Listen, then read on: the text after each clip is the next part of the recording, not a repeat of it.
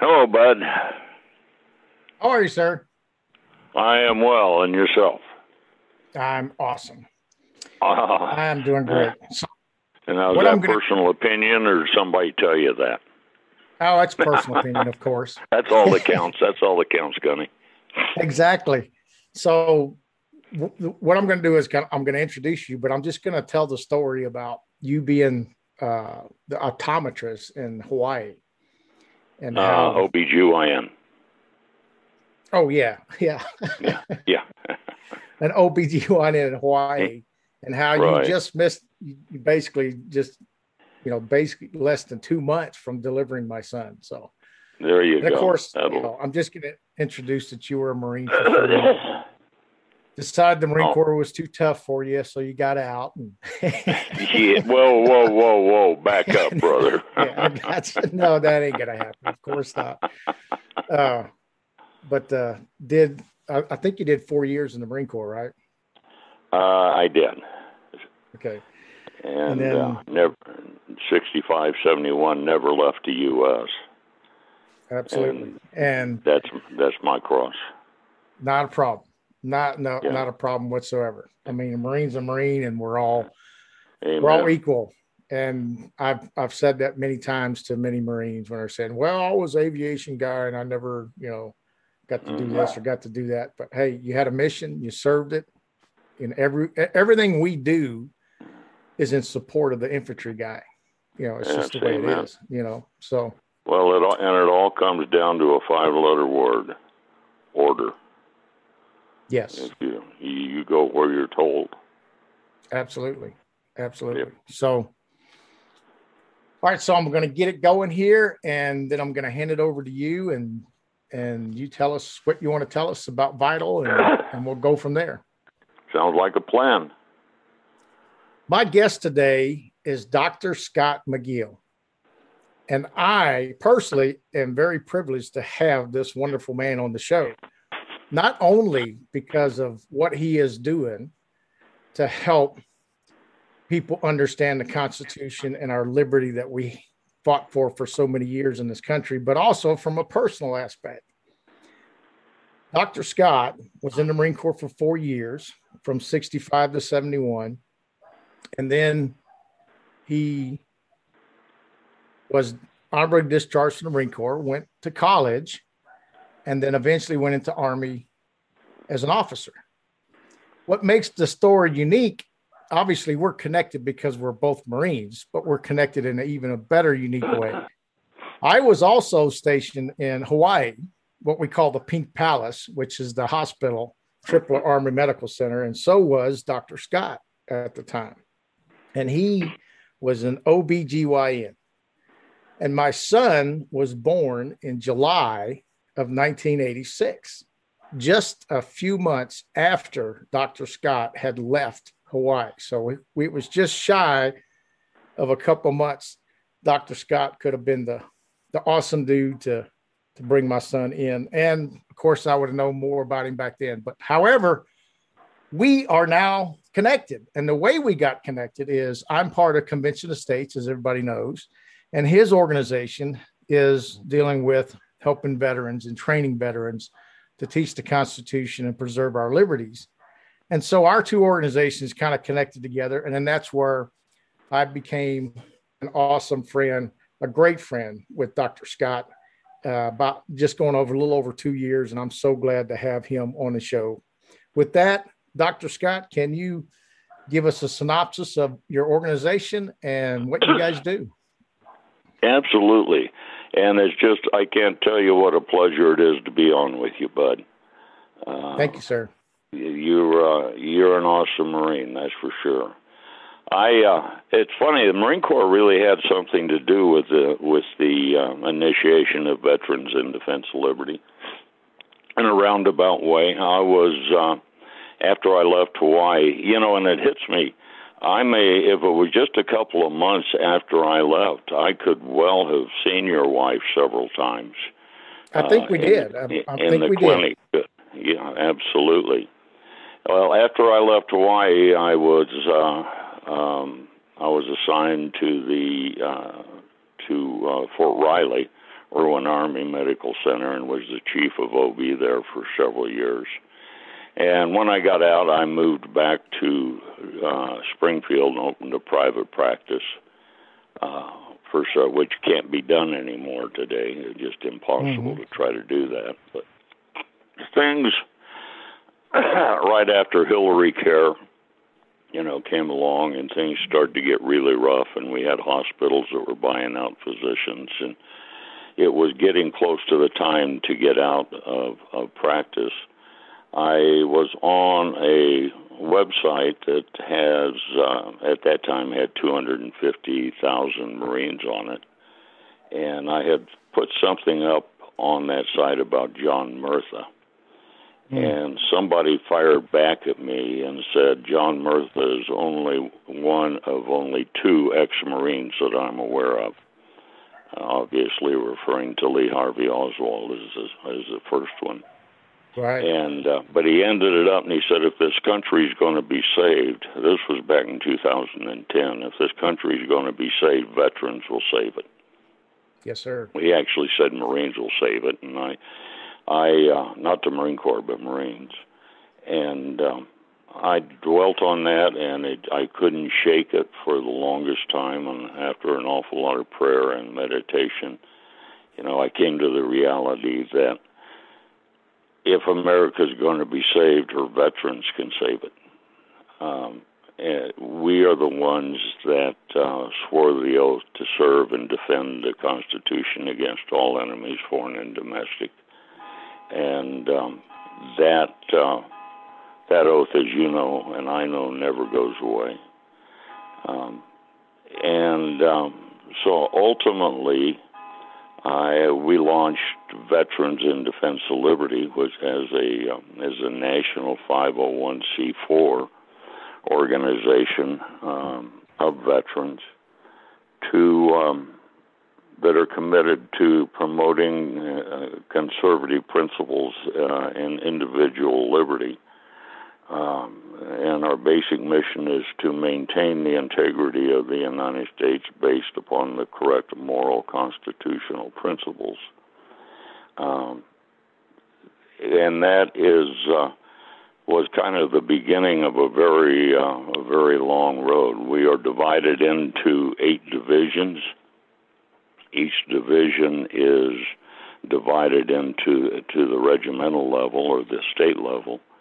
And then each state is divided into the battalion level, which corresponds to the congressional district level of the state. As such, we can function at the local level, we can function at the state level, and we can function at the federal level in returning, like I like to say, the greatest rescue mission in world history, and that is the rescue of America, and returning the integrity of the republic to those correct moral constitutional values. Right. The concept is once that's done, and after you and I, Gunny, march off the stage, Veterans in Defense of Liberty will continue assuring that we never get to this point in history again. And I'm pleased to tell you, I think we mentioned it once before, but we are blessed to have just taken on a national commander. I'm the executive director, and we've taken on a national commander now who is in charge of developing battalions. And awesome. That's West Point graduate Major General Daniel York, who awesome. Is just a fine, upstanding individual that understands the problems that we have today. Yeah, and I'd like to make a point about what you just said and why I think it's important. You're talking about a major general, right? So it's not like, a few people that went in the military and did some things. Yeah. You have a leader that was a major leader, in the Army. And now he is dedicated to this cause of getting veterans involved and becoming part of your organization. What I think is unique when you talk about the values, the one thing that we, even though you and I, it's not like we serve together like in a unit, but we're all still connected. And the reason we're connected is because of the values, the ethos, the discipline, the integrity that we have as the military. And this is why I think what you're saying is important, how this country must be saved or regenerated by the veterans, because we have the tools that are taught in us to preserve the Constitution of the United States, which many Americans do not have. I just wanted to mention that. You're absolutely right, and I am reminded over and over and over again what a tight brotherhood the military really is, and probably 80% of us, because not many people are willing to take that oath and really mean it. That we really mean that we are dedicated to each other and we are dedicated to freedom, and have been willing to lay our life down for that. But between now and 1776, we have somewhere between 1.5 and 2 million veterans who have paid the last full measure of devotion in the name of freedom. Absolutely. And we cannot allow their sacrifice to have been made in vain. That's correct. And we won't. And we have some tremendous successes. I love one of them. Was simple. You remember the Bladensburg Cross issue? I do. Where they wanted to tear down the World War I, about a 40-foot cross. Cross, yep. With the name of the World War I, Bladensburg, Virginia. I think it was Virginia, Maryland, maybe. That the World War I veterans that did not come home, and it was ultimately taken over by eminent domain, and then it was decided that was offensive and it needed to come down. So it went to trial, and the trial court said, I believe it could stand. No, it had to come down. The appellate court said, well, it could stand if they cut the arms off of it. And so it went to the Supreme Court. We wrote a amicus brief on that. And the Supreme Court's decision was that the cross could stand. But in his opinion of the majority, Justice Alito essentially mirrored our amicus brief. So that's a powerful statement to be able to play at that level, and that's where we can. And it strikes me, it just hit me. A lot of people don't understand when we say that the oath extends forever. I mean, when we say "So help me God," that ties us a long time. But exactly, I'll bet a lot of people don't realize. A lot of people have been to a veteran funeral, and the coffin is draped with the American flag, and then two members of the service will lift the flag off of the coffin, shake it once, and then fold it. But the shaking of that flag is to demonstrate that soul is now released from his oath. Yep, absolutely. Here's the strange part. I kind of wish, in a way, that your organization didn't exist and we didn't need it. And let me explain to you why. I can explain to you why. The active duty military is not supposed to be political in nature at all. Okay. Correct. But when we're active duties, and same thing, we seen how our country was changing, but because we were serving on active duty, we're limited with our ability to protest or do things. Absolutely. Okay, so that's one aspect of it. So now we honorably discharged from the military and we go out in the civilian world. And a lot of us are now reattached to military organizations. And I call them the big guys, like the Marine Corps League, VFW, American Legion. So we're now members of, quote, these organizations that in my mind are supposed to be disconnected from the military, disconnected from the federal government, disconnected from the bureaucracy. However, that's not the case. And the reason behind that is because they have lobbyists and are part of this swamp to be able to get, what they want across and or funding and those kind of things. So your organization is not part of that.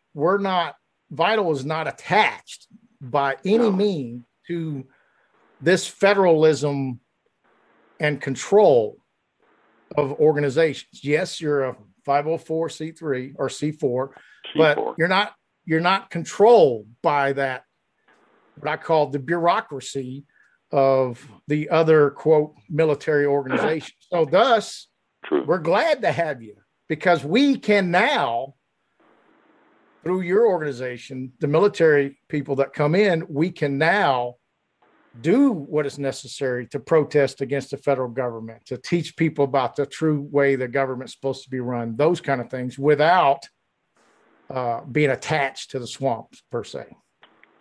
That's absolutely right on the money. As one of our mantras, and it's really true, like you said, we're a 501c4 advocacy organization, but we are not about party, we are about country. Absolutely. And so yes. It doesn't matter to Veterans in Defense of Liberty if you're a Republican or a Democrat. If you go astray of the Constitution, we're going to call you out on it, and we'll do whatever we can to remove you from office, and and that's on the local level as well as the federal level, because it cannot be about party. It's about the Constitution. And I had somebody tell me one time, I was talking to him about he was not a veteran, trying to talk to him about helping us a little bit. And he said, well, it's really great, but I don't see how I can help you with veterans issues. And I had to say, whoa. Yeah. They're all veterans issues. Yes. And what a lot of even veterans but don't understand is that when we swore that oath, we didn't swear an oath to a musty piece of paper stored in the archives. We swore an oath to that culture and the society that piece of paper, that new ideology gave rise to. And that ideology became the freest, most powerful, most generous nation in the history of mankind. And that's what we're fighting to maintain, because, the other side right now, and we are engaged in a very real civil war being fought on the invisible battlefield of ideas at this point. Right. And if they don't understand, I'll get into a little bit of a different conversation here, but I think you'll know this is what we're fighting right now. A lot of people, you hear them talk about socialism or communism, and that's absolutely false. What we're fighting on the invisible battlefield of ideas right now is something much, much worse than that. It is about postmodernism. Right. I guess the father of tyrannical government could be Karl Marx, and Mark Levin just wrote a great book about a Marxist America. well, it's beyond Marxism, and I'll go back to that in just a minute. But it is about, what they are about is the total annihilation of Western culture and the extinction of the Western species. And that is really frightening. It is. It absolutely is. Karl Marx, I always loved to tell the story. You know where he worked before he went astray and started working with Engels and came up with the whole philosophy of Marxism? Well, he was from 1851 to 1860. Karl Marx was a foreign reporter for the New York Tribune, which was owned by Horace Greeley. Yeah. And Greeley was paying him $5 an article, and he was starving to death, and kept trying to get a raise, and finally ended up saying, "To heck with you," and he quit his job with this New York newspaper, and the rest of that's history. And even at one point, I remember JFK wrote a piece in the paper that said, if Horace Greeley had given him a little bit of a raise, world history might be a whole lot different. But I can understand that. Yeah, but Marxism, gave rise to critical theory. Yeah. And critical theory gave rise to critical law theory. Yeah. But law theory, critical theory and Marxism all believed in universal values, at least believed that they existed. Well, once you moved in, go ahead. Yeah, it got, the seed was planted and it grew, and it even today, from the I don't know, I got a blank with the name of the college or university in Germany where this all kind of started. Frankfurt, that's right, Frankfurt. And what's weird about it is this college is in the Western world, right? Mm-hmm. So why does it how can it still be there? Why hasn't the Western world in general, squashed the center of what's going on today?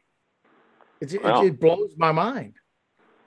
That's a really valid point, and that is, I think we could take that one step further, because after when World War II began, there a group of those from Frankfurt came to the United States to escape the war, and all found a home at Columbia University. Yep. And then after the war, all but one of them, and you probably remember his name, I can't right now, he stayed in the United States. And then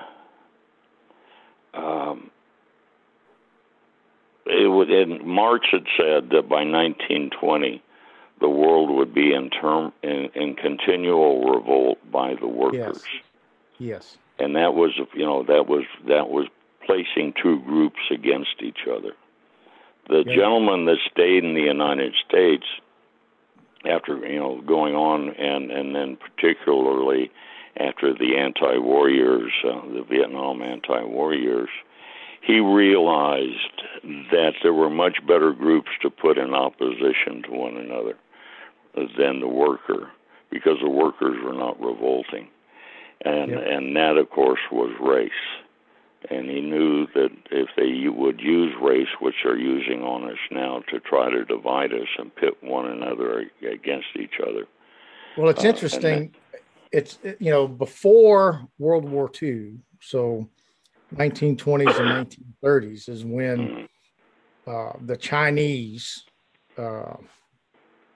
communist regime, I don't remember off the top of my head what they were actually called, but the point is this. they were forming before World War II. Mm-hmm. What's interesting is this communist regime locked hands with the Chinese government at the time, which was basically not necessarily democratic, but more of a free society type government. So they locked hands to try to defeat the Japanese during World War II. Okay. Well, as soon as the war was over, what happened? The communists basically muscled in to the government. And the interesting part is this. Well, today we're being separated by race, by splitting up by factions and race and all that. Mm-hmm. So if communism is what they say it is, how can you use what, again, what's happening in America? How could that have happened in China when there is no race? They're all Chinese, right? Yeah. Well, the point is what they did is they separate them by class. So they put them in a ladder structure. The lowest person, like a farmer or a bum or whatever, right? And then they work that class structure up to bankers, to billionaires, and so forth. And that's how they got those classes working against each other. And then once you got the massive turmoil, then guess what? The government comes to do what? Rescue the country and make everything right and everything equal. Mm-hmm. And just wanted to let the audience know that's what's happening from the same type of structure. They're just doing it about a different way, but it's the same process. That's really true. But one big thing that following that whole Marxism to critical theory, critical mm-hmm. law theory, critical race theory ladder, if you would, the big difference occurred and we see it today tremendously, occurred under critical law theory, because that was the first time that people started saying there are no universal truths. There are no universal morals. I mean, their universal truth at that point became the only universal truth is there are no universal truths, Right. And then the other thing is that law is never neutral. The law is only created by the oppressor to control the oppressed. And that was a real divergence from this whole litany of Marxism, and that's what we still see in critical race theory. And if you think about it, how many times you see what they're doing, they not saying anything about the peaceful protesters in Oregon, or marching up and down the streets, burning buildings and shooting cops. Right. Well, from their perspective, the law is only made by the oppressor to control the oppressed, and they expect us to become the oppressed. It's kind of interesting. When you were talking about Karl Marx had a job in America with the New York Tribune, I think you said it was? Yeah, New York Tribune. Yep. So as soon as you said that, I was thinking to myself, I wonder how many Karl Marx that they have in the New York Times today. Yeah. If you think about that, right? Right. Because, many of their columns are written in that frame of mind. Mm-hmm. And as long as there's no absolute truth, then people can absorb that, and that becomes the truth to them because they don't have a moral basis to judge it against. But when you and I, and of course, many Christians and many veterans see that and read that, you just go, that is just a bunch of garbage. That is just absolutely not true, No, sure so it is. There are universal truths. Yeah, that's the infiltration. So what I'm leading to is Vital is part of trying to reach our populace, trying to reach the young kids in schools, even other veterans to work together to use the Constitution. And of course, in my mind, the moral values that the Bible and God's word gives us. Amen. To give them a foundation so that when they do read this stuff, right? Right. That they can see that it's not true. They can understand and fear and gear away from looking and or paying attention and absorbing that. That's exactly right. And unfortunately, I think I always kind of view the enemy, if you would, domestic as they are, into an inverted triangle, and with the lower end of that triangle being hardcore communist socialists that have been here since the Fabians moved in 1890s, I think. They will never impact them. The layer above them are the ideologically subverted that are so brainwashed, so delusional that they can never be swayed. And but above that are the majority of those on the left that are still trying to work. They go to work and they come home. They're trying to put food on the table and feed their children. They turn on one of the mainstream medias and they end up drinking the Kool-Aid. And they are reachable. They are amenable to the truth if we can present it to them, and they become very valiant warriors for the Constitution when that happens. I'll tell you a quick story. I love it the way this came about, and this goes into the McGill theory a little bit. I have an acquaintance that during the anti-war movement during the late 60s, 70s, was staunchly standing beside Jane Fonda. And then at some point he switched, and he still spends every day trying to make up for what he had done. And sometimes we'll talk on the phone. He'll answer my call, usually. And sometimes we'll talk for 2 minutes or 2 hours, depending on his mood at the time. But this was one of those 2-hour conversations. And I asked him one time, I said, what is it that opened your eyes? And he just burned this into my memory. He said, quite honestly, I got to know all the people that were running the anti-war movement. I knew them on a first-name basis. I stayed in their homes, some of them here, some of them in Moscow. And I suddenly realized that they were all communist and we were dumb kids following leadership we didn't understand. Right. And I thought, wow, it's right on the money. But I think if you take that to its natural conclusion, excuse me, one of the easiest ways to stay out of that war, Bud, was to stay in school. And one of the easier ways, arguably, to stay in school was to get a degree in education, which tens of thousands, if not hundreds of thousands, of those ideologically subverted kids did back in the 60s. And they I got it, my first degree was in business administration, and that was another fairly easy way to stay in school. And those ideologically subverted out of those anti-war movement began to move up the organization, be it education or business. And they have been de-educating generations of Americans and so subverting them ideologically that there's no truth you can tell them, that they'll ever see. There was a gentleman that escaped from, or defected from the KGB back in the 80s, I believe, to Canada.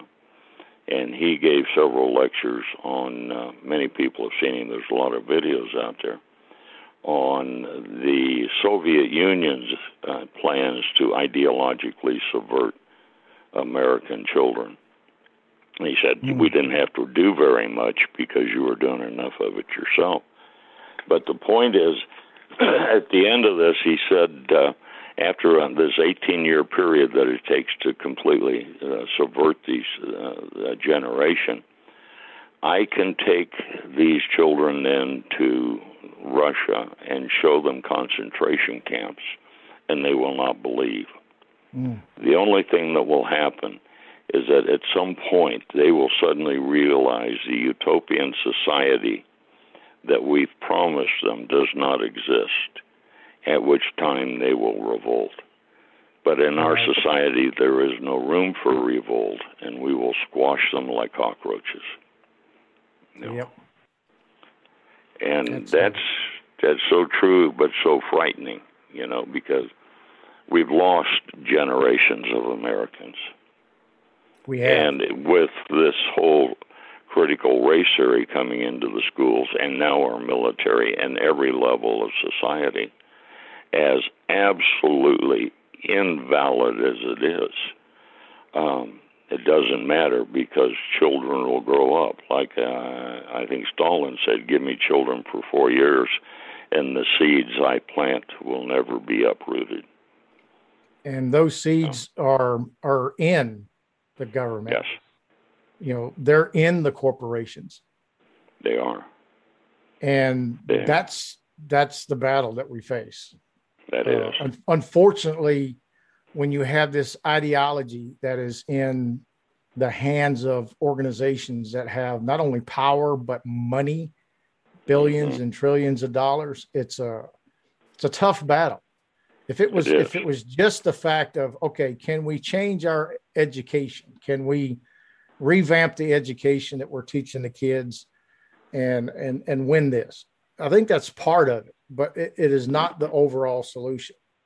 No. We've also have to reach those adults that are in these corporations and in the federal government to try to open their eyes and get them to stop drinking the Kool-Aid and have a foundation that they can do to be able to make the determination of what the truth is. And the only option is to get them to understand how the Constitution was developed, why it was developed that way, and get them to research it and become part of a bigger process than themselves, and to become part of, saving our country.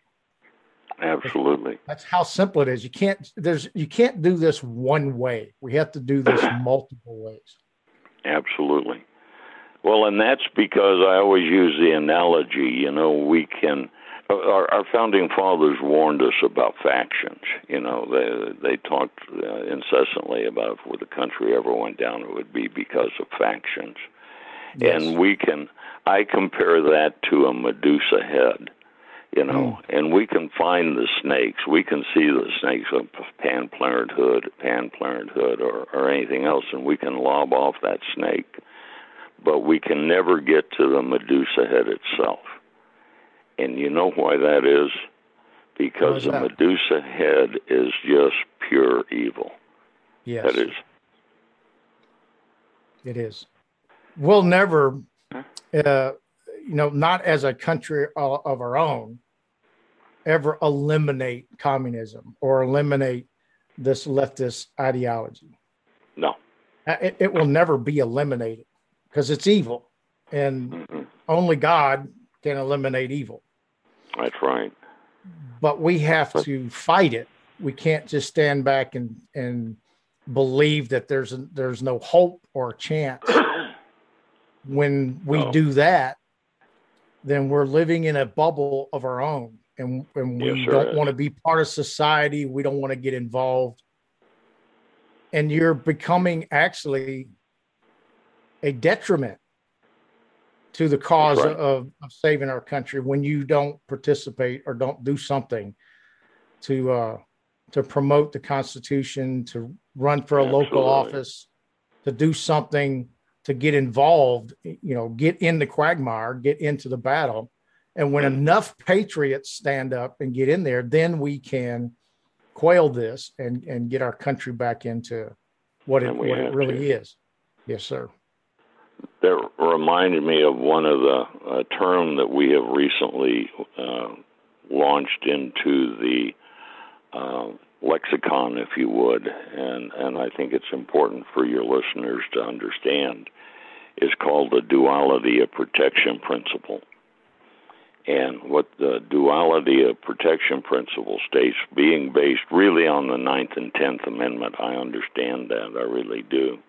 But I like to use the 14th Amendment to jump off of, because the 14th Amendment, A, was intended to demasculate the states after the Civil War.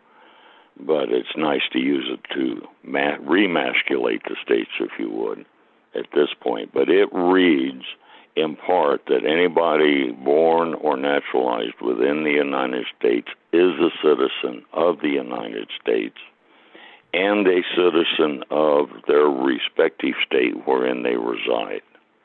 Mm-hmm. Well, what that effectively does is gives us dual citizenship. And so the duality of protection principle, and Hamilton talked about this in a little different term, but it's legitimately constitutional. Excuse me, the duality of protection principle states that the federal government has the obligation to defend American citizens against any state gone rogue.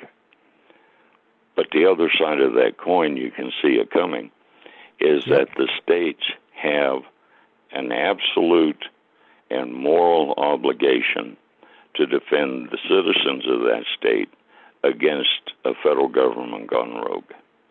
Absolutely. And that applies to anything you want to look at, and it's up to us. We have got, I know, for example, we wrote a piece on that as far as immigration goes. And I know that it got to Governor Abbott, and it wasn't but a couple of days later he said Texas is going to stand up and secure the border. It hadn't really happened yet, but we have got to push our legislators in our states to understand it is their moral obligation to defend us. And be that with immigration, be it with the Second Amendment, be it with CRT, they have the responsibility to defend the state citizens. And if they don't do it, we need to stand up and replace them with somebody that will. And that's veterans fully understand, and I know you'll agree with me, Bud, that the flip side of the coin of liberty or freedom is responsibility. Freedom. You hear it all the time. Freedom isn't free, but that doesn't mean we're going to leave it up to our military to secure our freedom. No. We have to stand up and become, just like you say, active in the process. And, I mean, God bless the parents that are going to the school boards right now. Yeah. They're the people that have to do it. They understand what their responsibility is. And we all need to do that. Well, it's interesting. It is. It's interesting that we do have multiple states that are doing exactly what you're talking about. They're passing legislation every day and pushing back on anything what they would consider, the federal government going rogue. Mm-hmm. And the same thing with the citizens. What I have a hard time grasping, maybe this is just a natural way that a person lives their lives. You got a nice home, you got a nice family, you got a nice income, everything's good. But it's not at your front door. It's not in your community, or it's like, I ain't really got to worry about that. It's in that big city 50 miles away from it. Mm-hmm. What they don't understand is if we don't take those people that have that constitutional awareness and get them standing now, there won't be enough of them left to continue the fight, because it's like a virus. It flows from this big city mentality of, I don't have to worry about anything because the city and the state, they're all taking care of me. Well, it's the same ideology when you're talking about the federal government. Absolutely. Well, what happens when they take everything from you or take control of you, and then you have no say in how your life is going to be? Well, you can wait till that happens. And if you do, It's too late. Or you can Yeah. do something now. You can be part of doing it. Give you a quick example.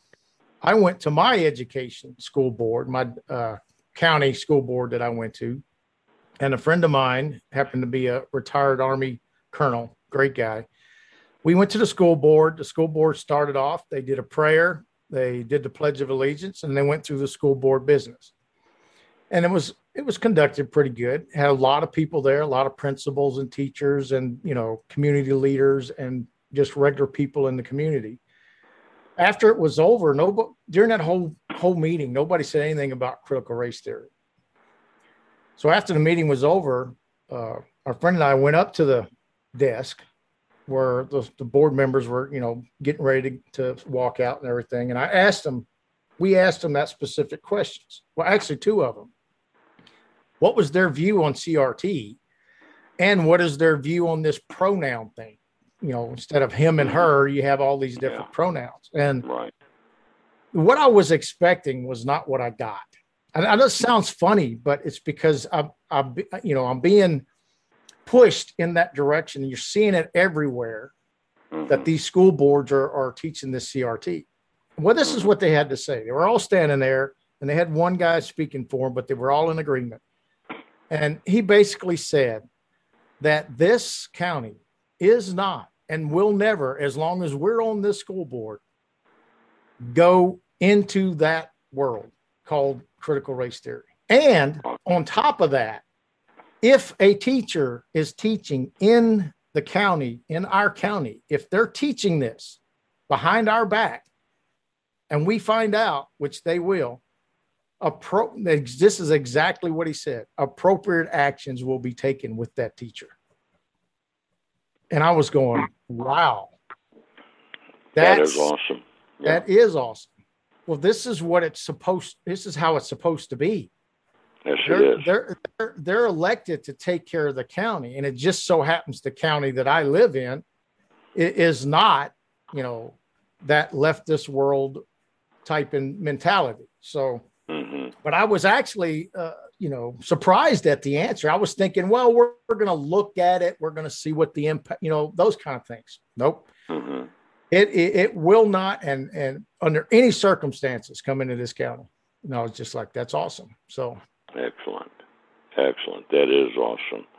Well, it is a cancer that is metastasizing horrifically across the country, and I would give your listeners a little bit of ammunition to defend themselves with on this, because this the 1619 project that claims that we have been racist. That's our black mark, and we can never be good because of it. Well, excuse me, in 1619 when the first British privateers arrived at Jamesport, and they sold these they actually sold them into indentured servitude, not slavery, but it was a British ship that had captured these slaves, I think from the French, and they sailed into a British port, and they sold these people, which was common across the world at that time, but they sold them to British citizens. The colonies tried to get the king to allow them to abolish slavery, and he refused it all the way through.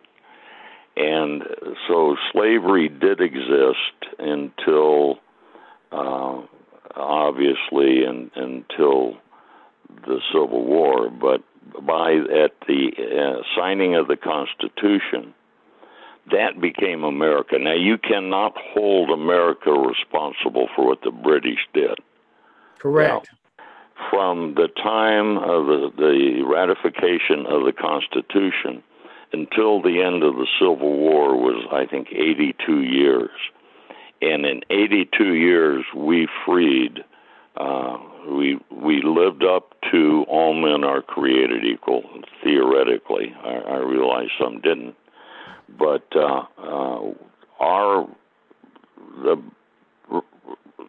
slavery may be a black spot on humanity, and it is, but America's claim has to be the truth, and that is we freed slavery quicker than any other country in history.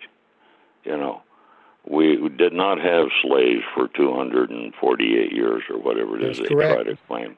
And the impact that we made, the impact that we made spread across the world. Yeah, absolutely. It's not like the other way around. The world was ending slavery and then America followed. We started the process of ending slavery, and then eventually infiltrated back into Britain and those places. That's exactly right. And shoot, there were more white slaves brought over than black anyway, you know. Yep. Now, you're talking about how to arm them, right? To give them the tools. The 1619 Project, yes. Learn about it, read about it, see what's going on. But there's a flip side to this. And President Trump did the 1776 report, and it was the president's advisory on the 1776 Commission, which came out January of 2021. You need to read that report from beginning to end because it's the truth. It's exactly what Americans need to understand, put in their heart, so that when they see this other side of the coin, it's real easy to debunk it. It's simple because we have a logical way of explaining and they have an emotional way of explaining it. And it's not an emotional issue. It's a history issue. They want to take their emotions to eliminate it. So the 1776 report you can get from the White House archives or go to the show notes, and I'll have a link where you can actually get this report and read it yourself. Excellent. Well, that is so true.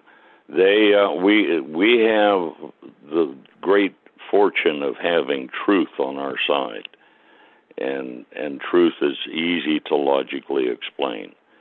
They have, Plato is accredited, I think, with saying this, although he never wrote anything in his life, and he may not have said it, but he should have if he didn't. You know, that, let's see if I can get it real quickly back in my mind, that ridicule is the only tool the loser has when the debate is finished. Correct. And so, that's all they can do. Slander is the only tool the loser has. And that's when you try to debate them, that's what you're going to come up against. Ultimately, it's going to result to, name calling and calling you a racist because they don't have anything else. But I like to say, Bud, I loved Reagan's comment during the Cold War when he said the solution is simple. We win, they lose. Yes. And I want to get this in before we run out of time altogether.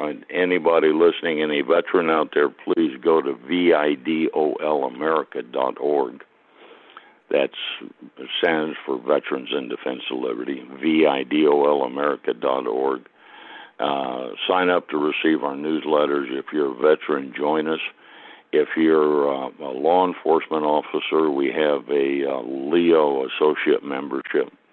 And if you just have a close relationship to a veteran, a husband or a wife, you can surely join us as an associate member. I had a dear friend who flew the Blackbird that was really engaged with Veterans in Defense of Liberty when we first launched this. And I said, I think we need to have an auxiliary membership. And he said, absolutely not. We need to have an associate membership because freedom is a family affair.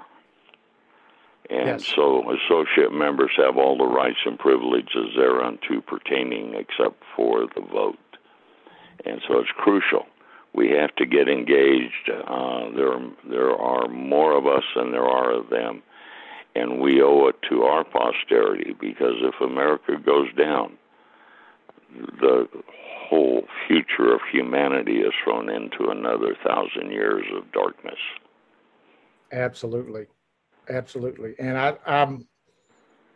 I fear for my grandchildren. That's, I think about that over and over again. at least my children to this point have lived in freedom and liberty. Mm-hmm. But if we don't change the course of what's going on in our country and everybody, every patriot gets involved, then your grandchildren are going to be under the tyranny. Now, it may not look like tyranny that you're thinking like Russia or China, but whatever it turns into, it's not going to be the America that we know. And like I said, it's about the extinction of Western culture. Exactly. And that will not be pretty. Russia and China will be in control. I'm sure China's in control of it a lot now. And I would like to ask people to, biblically speaking, courage is a commandment. It's not a suggestion. It is. Be of strong courage. And I always hearken back to during the Nuremberg trials that Hermann Göring was asked how in the world he got Germans to accept everything that was going on. And his reply was classic. He said, it's very easy and it has nothing to do with Nazism. It has to do with human nature. He said, you can do this as a Nazi regime, socialist, communist, monarchy, or democracy. The only thing the government needs to do to turn people into slaves, only thing they need to turn people into slaves is fear. And he said, if you can find something to scare them, you can make them do anything you want to. And understand that a lot of what we're gone through this last year and a half is all about that. It's about creating fear. Stand up. Go to the school board meetings. Stand up and join with Veterans in Defense of Liberty. Become engaged, because we cannot be those fearful ones that are next in line and the oven doors open saying, what happened? Who's going to save me? Yes. We have to stand up today. There's a quote that is, many people give this quote to Edmund Burke, but it's never really been pinned down as an exact quote that he said. It may have come from different people. Kennedy said it. John F. Kennedy said it. But the only thing necessary for the triumph of evil is that good men do nothing. That's right. That's how simple it is. That's absolutely if right. we do nothing, evil is going to triumph. And it will, if it's not in your front yard, which I think it is, you just don't know it, it will be there. Yeah. So, well, Dr. Scott, we're towards the end here. Is there any last comments, suggestions, advice that you can give to the listeners on one, how to get more involved in, reading references, those kind of things, learning more about what you guys do and learning more about what we can do? Well, I would encourage everybody to go to vidOLamerica.org. We've got a lot of things that we weren't even at time to talk about. We have 2 programs in Veterans in Defense, one at Liberty Riders of America, which is a veteran biker program. The other is Champions of Liberty, which is an educational program. We are in the process of putting out a 6-month, 30-minute-a-week program on Simul TV on the Constitution, how we got here all the way from Plato to today. That will all be on there. There's going to be a lot of information on our new site we have up within the next week or so. Get involved with us. You can get involved. You can call me through that website and get hold of me anytime. I'd answer any questions. So awesome. The big issue is pray for wisdom and discernment, and get engaged and stand now while we can still save this glorious nation. Amen. Amen. Well, Dr. Scott McGill, I can't thank you enough for coming on the show. I'll be glad to bring you back anytime. Just let me know. And the audience should know that this awesome man and I talk often, and he has enlightened me in so many different ways of understanding what's really going on, not what I thought by reading, certain writings and so forth, but he is a very, very good researcher and a very good discernment type person. And I feel blessed all the time Oh, bless your with heart. his ability to help me see differently than what I thought. And it gets me deeper in research and gets me deeper in understanding what we're doing. And I can't thank you enough. I hope and pray every day that you and your family, and especially Vital, becomes, just a household name. And Amen. the veterans stand up, and we're able to get our country back using the veterans that have given their blood, sweat, and tears, their time away from their families. It's tremendous, tremendous.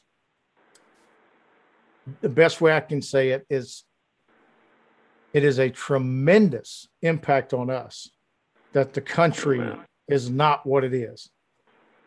And awesome people like Dr. McGill is I don't want to use this word, but I like it. But he's corralling the veterans, where he's putting us all together, rounding us up, and kind of getting us together and teaching us what we need to know. So if you have friends, family, veterans, it doesn't matter. Send them to that website, vitalamerica.org. Go there, get the information, read it. Dr. Scott's always updating. He's got great articles, and a lot of the papers that are delivered to government officials and so forth are on that website. So you can see what they're doing, not just on, with the veterans, in their states, but they're impacting and reacting to the federal government and to the state government. And, when the need arises, he blows the trumpet, we get the charge trumpet and off we go.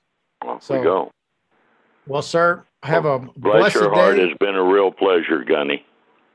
Yes, sir. You take care of yourself, and always glad to talk with you and be more than happy to bring you back. We'll do it again. God bless. Yes, sir. Thank you very much. You bet. Bye now. Bye.